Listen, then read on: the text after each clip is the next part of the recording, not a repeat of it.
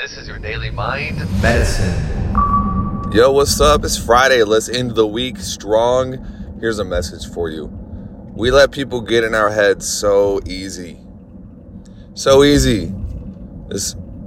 You know what I'm talking about if you've ever felt like you just can't be happy because somebody said something on an ad or one of your friends said something about you behind your back and somebody did this and somebody did that. And if you actually look and take notice of the things in your life that trigger you, and those are the areas that you are a slave. How good does it feel to be like, yeah, I'm a slave to what my friend said about me. I'm a slave to this person who I've never met, who probably lives in a box under a bridge in some country because they hated on me on an ad. It's ridiculous. There was a guy a couple of months ago, and he was, I think, well respected. He was, at the very least, he was respected by me. And knowing what I know, I was like, oh, you're a cool guy. And he sent me a text. He said, you just copy everything I do. It literally went off. It's like, dude, I don't know if you're on cocaine or like what's going on with you right now. But this is a person who is so embarrassed of themselves that his subconscious is desperately looking for someone else to turn into a villain or an enemy so that he doesn't have to hate himself.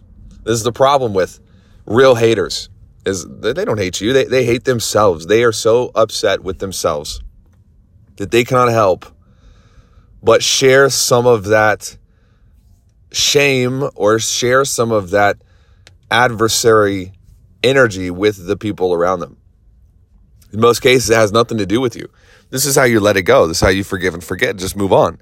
This is a person that I'm referencing that spoke to me who obviously had a bad moment. Maybe something happened. Maybe a client left him. Maybe, I don't know, maybe he got in trouble. Maybe I don't know. Who knows? It's not my job to know. But something happened and it triggered a disdain for himself. Maybe there was insecurity that came up or something from his childhood came up. And the only way he knew how to cope was to find someone else and blame his problem on them. We have to become better at understanding the why underneath. Why do people not like me? Why do some people say this thing about me?